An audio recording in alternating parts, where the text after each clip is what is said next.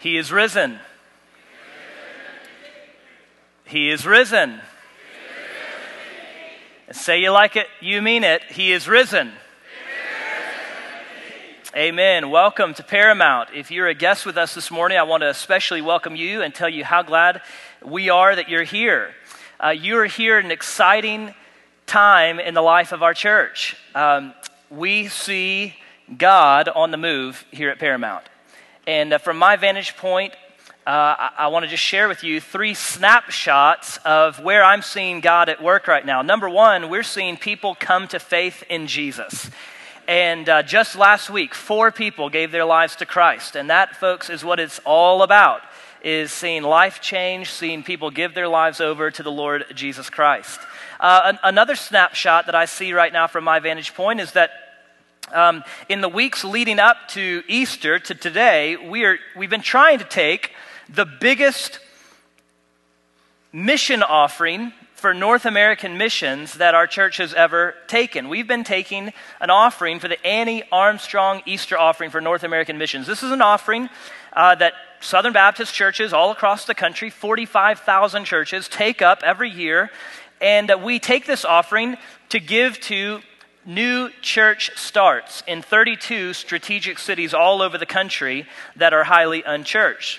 And our church-wide goal this year is $25,000. And Paramount family, as of last Sunday, we've raised over $31,000 for North American missions. And so God is at work. And I'll tell you, every dollar that's given to Annie Armstrong, and none of it comes to Paramount, we send all of that on to start new churches. And if you haven't been able to participate yet, there is still time. Today is the day that we're taking that offering for North American missions. And then finally, the third snapshot I see from my vantage point of where God's at work right now has to do with what's going to happen next Sunday. Next Sunday is Vision Sunday, where I will cast a vision for the future of our church. And we're going to have one combined service next Sunday, so don't come at 8:30. Actually, you might want to come at 8:30 to get a seat, okay? But the service will start at 9:45. There will be no small groups. Next Sunday, we'll just have one combined service at 9:45. And if you want to know where Paramount Baptist Church is heading in the future, you'll want to be here next Sunday. So I want to invite you to be part of that. You don't want to miss it. And then next Sunday night, you're invited to come back. We're going to have a church-wide extravaganza celebration palooza over in our parking lot this direction. There's going to be games. There will be food trucks. If you like food, I like food trucks. So if you want to come and have a taco or a burger or whatever from a food truck, then you can come. If you're not into that, you can bring your own dinner and bring a lawn chair, and we're going to have a great time as a church family just celebrating what God is doing. So God is at work. Amen? So you're here at Paramount at a good time. Now, this morning we're concluding part 1 of a 4-part series through the book of Romans. We're coming to the end of Romans chapter 4 this morning, and we're going to take a break for the summer. We're going to do 3 short series from May to the middle of August, and then in the fall we'll pick up with Romans chapter 5 and continue the second part of our 4-part Romans series. So if you have a copy of God's Word, I'm going to invite you to take it and open it to Romans chapter 4. If you don't own a Bible, I want to encourage you to feel free to use the Bible that is in the pew in front of you, and we'll be on page number 1000 this morning. Today is Easter. And Christians have been celebrating this Sunday for 2,000 years the fact that God so loved the world that he gave his one and only Son, so that whoever believes in him will not perish ultimately, but will have eternal life. And as the church body gathered, not just in this place, but in all over the city and all over the state, all over the country, and literally all around the world, we stand at the end of a long line of people who have believed for 2,000 years that Jesus died on the cross to pay the penalty for our sin, and he rose from the grave, literally, bodily. He didn't swoon, he actually died, and then he didn't just kind of manifest himself in some apparition, but that he literally, bodily came back out of the tomb. And I want you to know that is a weird claim. I understand that is a weird claim, that we believe a man lived, died, and now lives again. But we actually believe that. And if that didn't happen, then you can ignore everything I'm going to say this morning. You can walk right out of these doors, and literally hundreds of millions of Christians have been deluded for 2,000 years if it's not true. But if it is true, it changes everything. It demonstrates that Jesus has victory over sin, death, and hell. And that's what Easter is about. Satan, for 3 days, was throwing a party, thinking he had won. And Jesus became the ultimate party crasher when he walked out of the tomb and he defeated death.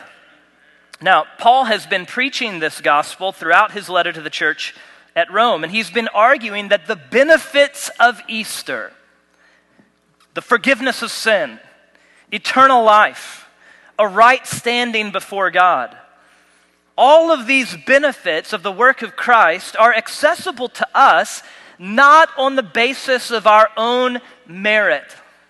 That is, there's nothing that we do to earn that or to deserve that, but it's based simply on the merit of what Jesus did for us in our place. All of those benefits can be yours simply on the basis of faith in Jesus and in the work of Jesus. It is by faith, Paul has been arguing, that we are made right with God. Now listen, to exercise faith means to exercise trust and dependence. It means to believe and to trust in, to rest in, that what Jesus did for you is enough to make you right with God. It's like if you sit in a chair and you pick your feet up. You are trusting your weight to that chair. You're trusting that that chair is strong enough to hold you up. Maybe more appropriately, having faith is believing that you're sick, that you're going to die, but you trust, you believe that the medicine is going to work. And you put your faith in that. Now listen, trusting Jesus is recognizing that we are spiritually dead and that there's nothing that we can do in and of ourselves to make ourselves right with God. We're very broken.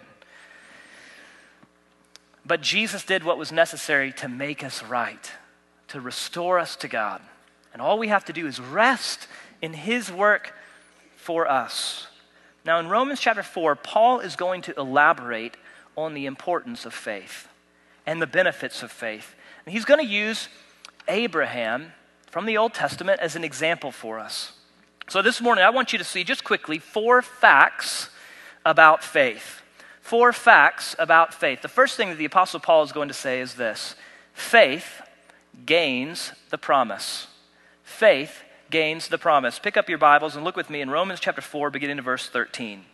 It says, "For the promise to Abraham, or to his descendants, that he would inherit the world was not through the law, but through the righteousness that comes by faith.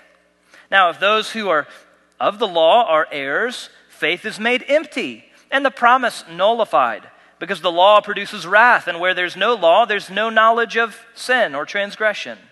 This is why the promise is by faith, so that it may be according to grace, to guarantee it to all the descendants." All right, well, what promise is Paul talking about? Paul says that God gave a promise to Abraham and that this promise was by faith. Well, stick your finger in Romans chapter 4. Go back to the first book of the Bible, Genesis chapter 12, all the way in the beginning of your Bible. And you're going to want to keep a finger in Genesis because we're going to be there a couple of times. But we need to do a little bit of Old Testament study to understand what Paul is referring to when he says that God gave Abraham a promise. What promise is Paul talking about? Well, in Genesis chapter 12, you have the promise. You have written in Genesis 12 a promise that God gave to Father Abraham. And this is what it says. Genesis chapter 12 and verse 1. "The Lord said to Abram, 'Go out from your land, your relatives, and your father's house to the land that I will show you. And I will make you into a great nation, and I will bless you. And I will make your name great, and you will be a blessing. I will bless those who bless you, and I will curse anyone who curses you. And all the peoples on earth will be blessed through you.'" This is something known as the Abrahamic covenant, or the promise that God made to Abraham. And here's what the promise is. God promised a man named Abraham that he would bless him, and that through Abraham that God would bless the nations. And God also promised Abraham and his descendants a land, a promised land, a land to call their own. Paul refers to this in Romans 4. Keep your finger in Genesis chapter 12, but Paul back in Romans chapter 4 refers to this promise as a promise that Abraham would inherit the world. Now that's pretty big. That's a big promise. That God says, I'm going to bless your socks off. Okay, that's the Andrew Standard Version of Genesis chapter 12. God says to Abraham, Abraham, I'm going to bless your socks off. And I'm going to bless the socks off of everybody who blesses you. And if anybody curses you, watch out. I'll curse them. That's pretty big. And I'm going to bring you to a land to call your own. Paul summarizes that by saying God promised Abraham he would inherit the entire world. Now, on what basis was that promise given? Paul is going to address that very question. Paul says that this promise was not given to Abraham on his own merit. Paul says in verse 13, the promise to Abraham or to his descendants that he would inherit the world was not through the law, that is the keeping of the law, the works of the law, but it was through the righteousness that comes by faith. Here's what Paul is saying. God made a special, big promise to this man named Abraham, but the reason that God made that promise to Abraham had nothing to do with how special Abraham was. In fact, we don't know that Abraham was special at all. We don't know much of anything about Abraham before God gave him this promise. If you read back in Genesis, you know who his daddy's name is, you know who his granddaddy's name is, but really other than that, you don't know anything much about Abraham. He wasn't a pastor. He wasn't a theologian.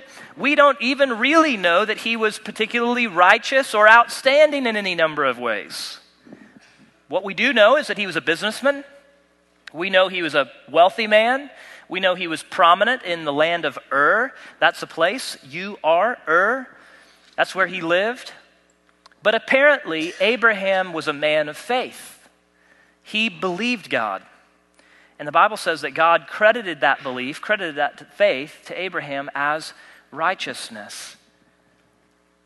Not a special, outstanding individual, just ordinary. And that ought to speak to every one of us here. It doesn't matter who you are today. It doesn't matter if you're a pastor or a theologian or a business person or a teacher or a homemaker. Whoever you are, it doesn't matter if you're the president of the United States. It doesn't matter who you are. If you will be a person of faith, God has a promise for you. Now you say, I thought this promise was for Abraham, not for me. What relevance does this promise to Abraham, given in Genesis chapter 12, what relevance is that? How is that relevant to me? What relevance does that have for me? Well, this promise that God made to Abraham thousands of years ago is incredibly relevant to you. Let me go back to Genesis and point something out to you. Hopefully you stuck your finger there and kept it there. I didn't, so I'm going to have to flip back. Genesis. In Genesis chapter 12, God gives the promise to Abraham. God repeats his promise in Genesis chapter 15, and in Genesis chapter 17, and in Genesis chapter 22. And in Genesis chapter 22, God gives a little more detail to the promise. And so I want you to look at Genesis chapter 22, and I want you to see God repeating the promise to Abraham, but hear it with a little bit more detail. And there's a reason that I'm showing this to you, because I want to show you how this promise is relevant to you today.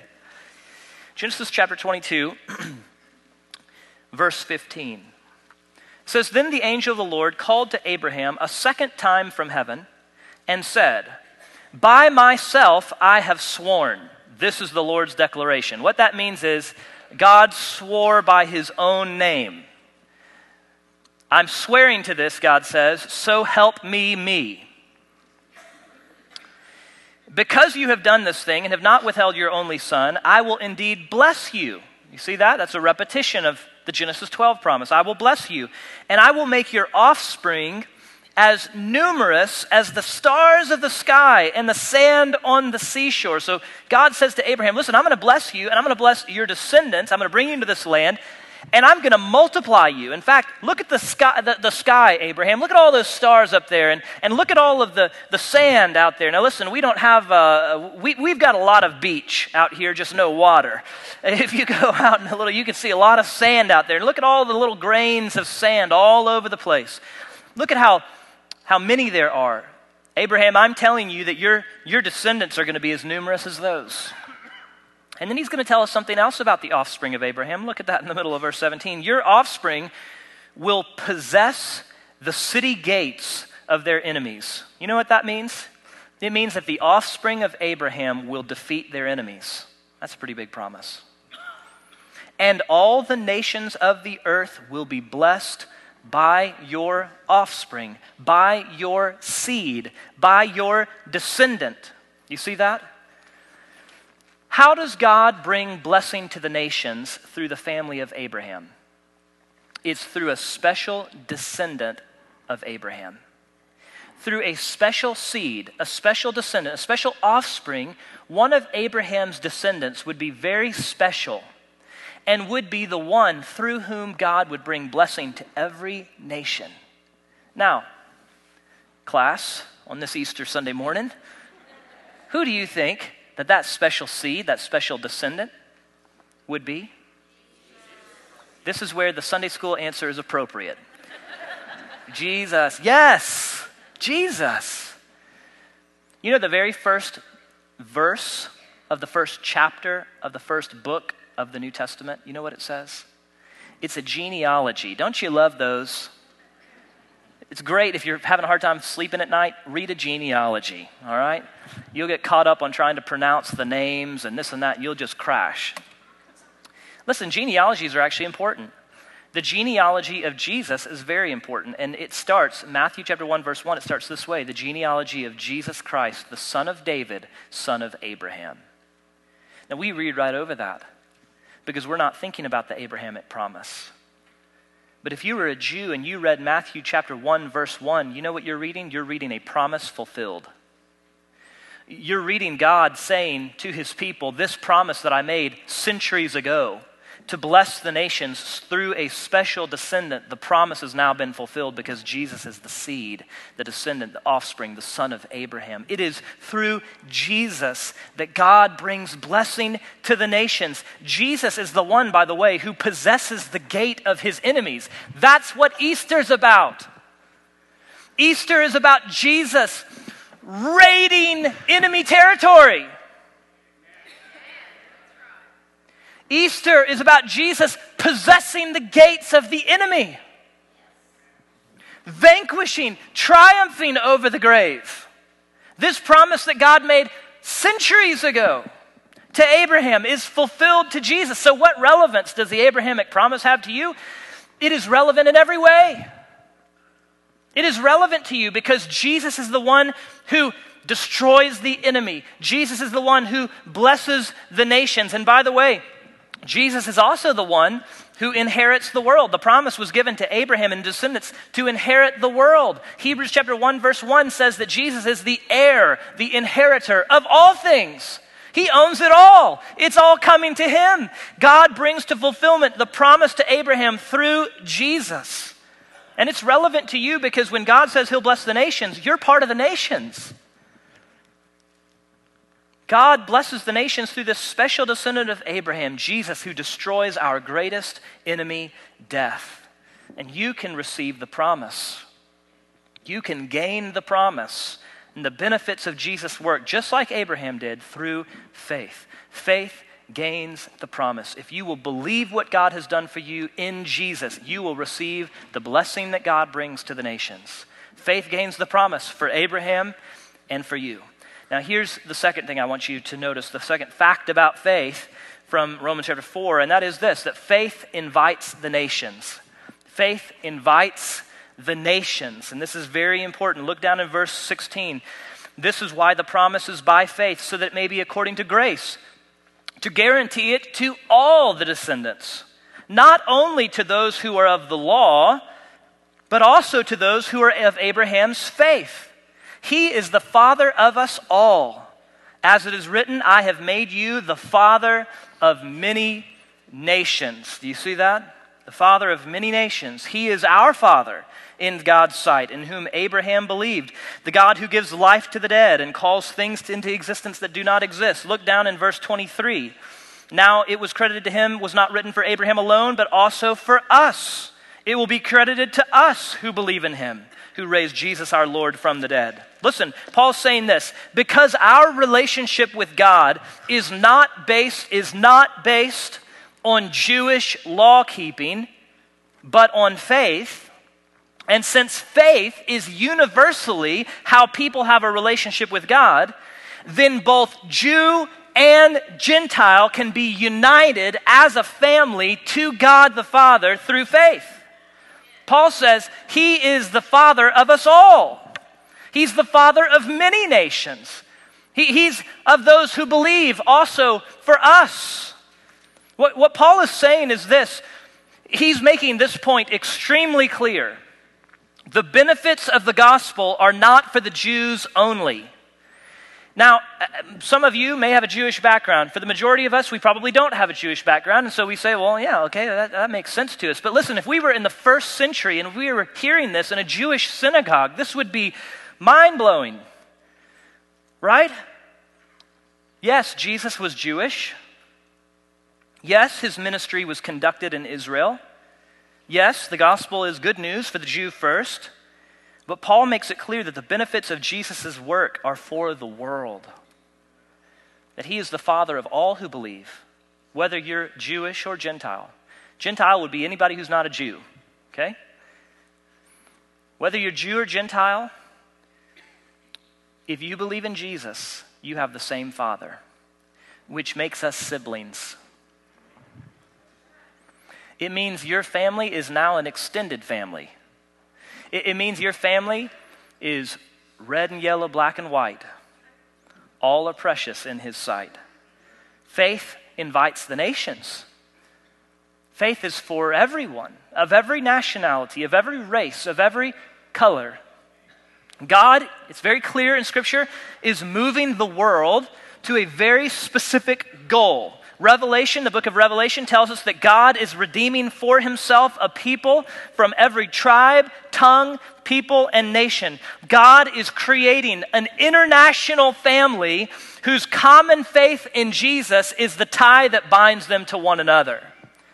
Listen, if you're ever in a group of mixed races, like if you go to our ESL classes, you see people from 26 different nations in our ESL classes. You know, some people don't like that. Can you believe that? In the year 2017 in the United States of America, that somebody could walk into a room and not like that? It's true. But if you're not going to like that, you're not going to like heaven. Because that's what heaven looks like. God loves colors. That's why he created so many of them. If he loved one color, everybody would be one color. God loves all the colors. And God is creating an international family, which means this, that you are closer to someone from Africa or Asia or Latin America who has faith in Jesus than you are to your own flesh and blood relative who doesn't have faith in Jesus. I'm closer to an Iraqi brother who loves Jesus than I am to my own brother who doesn't love Jesus. Jesus redefines family. Faith invites the nations. If you've ever seen a piece of plywood, you look at the side of it, you see that there are all kinds of small separate sheets of wood with all kinds of variation of color that are glued together to become one piece of wood. Now that's the church. There's no such thing as a white church or a black church or a brown church. The church is the church. And we are one body that is made up of different people of varying color, all separate but united together by our faith. And Jesus, folks, is the glue. Amen? Faith invites the nations. That's the second thing Paul tells us about it, that through faith, Abraham becomes the father of many nations, the father of us all, Jew or Gentile. All right, here's the third thing about faith. Faith believes the impossible. Faith believes the impossible. That's what Paul is going to tell us in Romans chapter 4. Look with me down in verse 17. Paul says, as it is written, let's see here, where am I? Verse 17, as it is written, I have made you the father of many nations. He is our father in God's sight, in whom Abraham believed, the God who gives life to the dead and calls things into existence that do not exist. He believed, that is Abraham, believed, hoping against hope, so that he became the father of many nations according to what had been spoken. So will your descendants be. He did not weaken in faith when he considered his own body to be already dead, since he was about 100 years old, and also the deadness of Sarah's womb. All right, what in the world is Paul talking about? Well, if you remember the story of Abraham, you'll remember God gives the promise to Abraham, right? I'm going to bless you. I'm going to bless the nations through you. I'm going to multiply your offspring. There was only one problem. Abraham was an old geezer. That's also the Andrew Standard Version. You can just write that in the margins, old geezer. Abraham was old, and his wife was barren. So imagine being Abraham, and God says, you're 100 years old, and you're going to have a baby. Surprise! You remember what Sarah did? She laughed. She laughed. Are you kidding, God? Right? But Abraham believed. Now, he had moments of doubt, undoubtedly. But ultimately, if you zoom out and look at the big span of his life, Abraham believed God. He believed God could do it. He didn't consider the deadness of his body. That means he was too old. That's what that means. Or the deadness of Sarah's womb. That means she was barren and she was old. He didn't consider that. No, he knew that God gives life to the dead. And he calls into existence things that do not exist. Verse 20, Paul says, he did not waver in unbelief at God's promise. Look at this. But he was strengthened in his faith and gave glory to God. Look. Because he was fully convinced that what God had promised, he was also able to do. Somebody, you need to circle that, underline it, asterisk it, make it your life verse. What God promises, God is able to do. For a son to be born to Abraham at 100 years old with a wife whose womb was dead, impossible. But Abraham knew that nothing is impossible with God. An old woman conceived. Faith believes the impossible. Israel, kept in captivity for hundreds of years in Egypt, they knew escape was impossible. But it's not impossible with God. A people was delivered. Faith believes the impossible. A widow who had a son who had gotten sick and died knew that it was impossible for her ever to see him again. But Elijah the prophet knew that nothing is impossible with God. And a little boy walked again. Faith believes the impossible. A young virgin girl named Mary knew that it was impossible for her to be pregnant because she had never been with a man. But an angel appeared to Mary, and in the Gospel of Luke said, nothing is impossible with God. And a baby named Jesus was born to a virgin mother. Faith believes the impossible. A crowd of 5,000 people gathered out in the wilderness to hear what they thought was a young prophet. And it was dinner time, and they were miles from anywhere and getting hungry. A young boy had a few fish and a few pieces of bread and said, here's what I've got. The crowd knew it's impossible to feed 5,000 with just a few fish and just a few loaves. But God does the impossible. He multiplied that and fed the crowd. Faith believes the impossible. Nothing's impossible with God. An older woman, like Sarah, had been sick for 12 years. She went to every doctor she could go to. She spent every dime she had on medical help, trying to be healed, and knew after 12 years it was impossible. But she saw Jesus walking through the crowd one day, and she reached out and thought, if I could only touch the hem of his robe, I can be healed. Nothing is impossible with God. Faith believes the impossible. And the woman who had been sick for 12 years, with the touch of Jesus' robe, was well. A group of disciples gathered 2,000 years ago around a cross outside the city of Jerusalem, looking at a man who had changed their lives, hanging lifelessly on a cross. They knew that all of the things that they believed that he would do, forgive their sins, give them eternal life, rescue the world, all of it was now impossible. But 3 days later, the God of the possible did the impossible. 3 days later, God, who gives life to the dead and calls things into existence that do not exist, God, the God of Abraham, who was fully convinced that what God had promised, God was certainly able to do. God raised his son from the dead, and the impossible became possible. Listen, faith believes the impossible. Faith looks at things that to a naturalist, someone who believes that the only real things are things that are seen, would never make sense. But we look with eyes of faith and we see God at work, and we believe that God can do whatever God wants to do. Faith believes the impossible. Let me ask you this morning, what's your impossible? What's the impossible that you need to believe God for?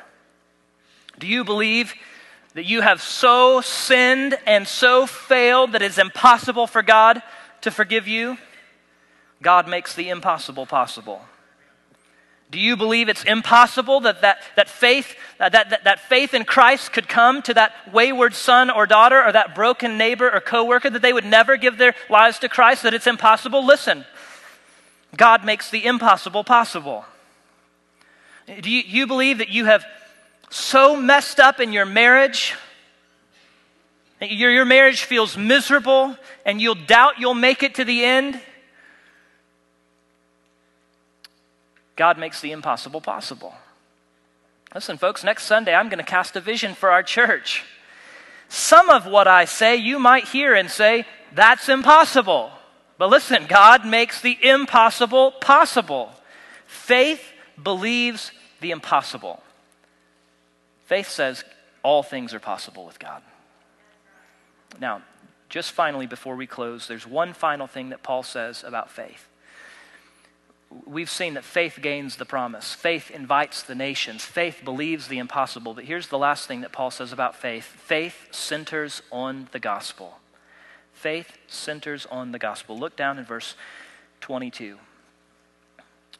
Verse 21, Abraham was fully convinced that what God had promised, he was also able to do. Therefore, it was credited to him for righteousness. Now, it was credited for him was not written for Abraham alone. It was also written for us. It will be credited, that is righteousness, right standing before God, will be credited to us. Look at this, who believe in him who raised Jesus our Lord from the dead.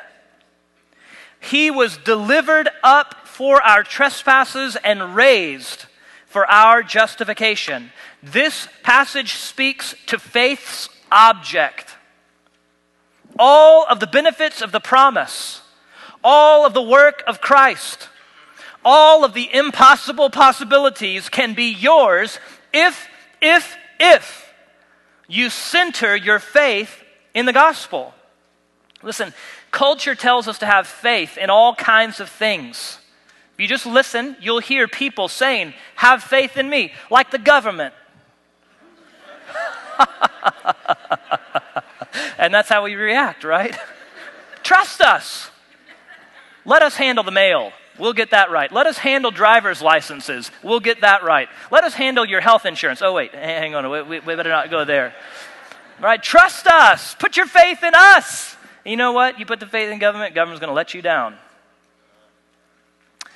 There are other things that cry out for us to have faith in them. You'll hear people say, have faith in the future. That things will get better and better and better. That utopia is coming. And the Bible says no, it's going to get worse before it gets better. Here's what you hear at graduations all the time, and it's just like, have faith in yourself. Believe in yourself. Here's the way you'll hear it. Follow your heart. That's the worst advice you could ever give. Do not follow your heart. Your heart will lead you astray 100 out of 100 times. The Bible says the heart is desperately wicked. Who can know it? You know the answer to that? Ain't nobody can know their own heart. I don't know. I can't search out the motivations of my heart. The worst thing I could do is follow the impulses of my heart. I don't want to believe in myself. I don't want to have faith in myself. I will let myself down. Listen, there is one and one only object of faith that will never let you down, and that is the Lord Jesus Christ. Center your faith on him. Trust him. Paul says, if you will believe in him who raised Jesus our Lord from the dead, God will credit that to you as righteousness. He, Jesus, was delivered up for our trespasses and raised for our justification. That's the gospel in a nutshell. Jesus has done everything necessary to make you right with God. He died on the cross in your place to pay the penalty for your sin and my sin. That's what the cross is all about. The cross ultimately was not a Jewish act or a Roman act. The cross was ultimately an act of God. Isaiah 53 says it pleased the Lord to crush him. The Father is the one who poured out his wrath for sin on his Son Jesus at the cross in our place. Which means that if you find your shelter in Jesus, God has no more judgment for you. Jesus has received all of the judgment of God for our sin in our place. That's a good place for an amen. But the story doesn't end there. He was buried and stayed in the tomb for 3 days later, and the Bible says that God raised him up for our justification. Jesus was raised back to life, and that was God vindicating, verifying, validating the work of Jesus. You can think about it like this, that on the cross, Jesus paid for our sins.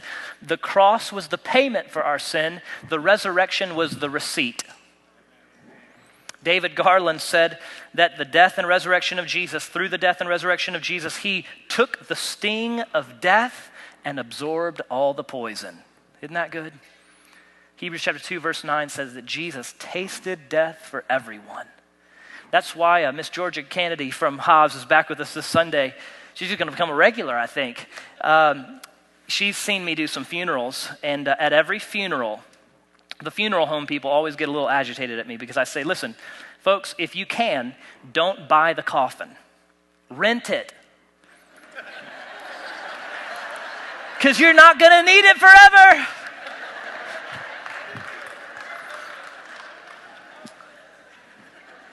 The resurrection of Jesus means that death is not the final word.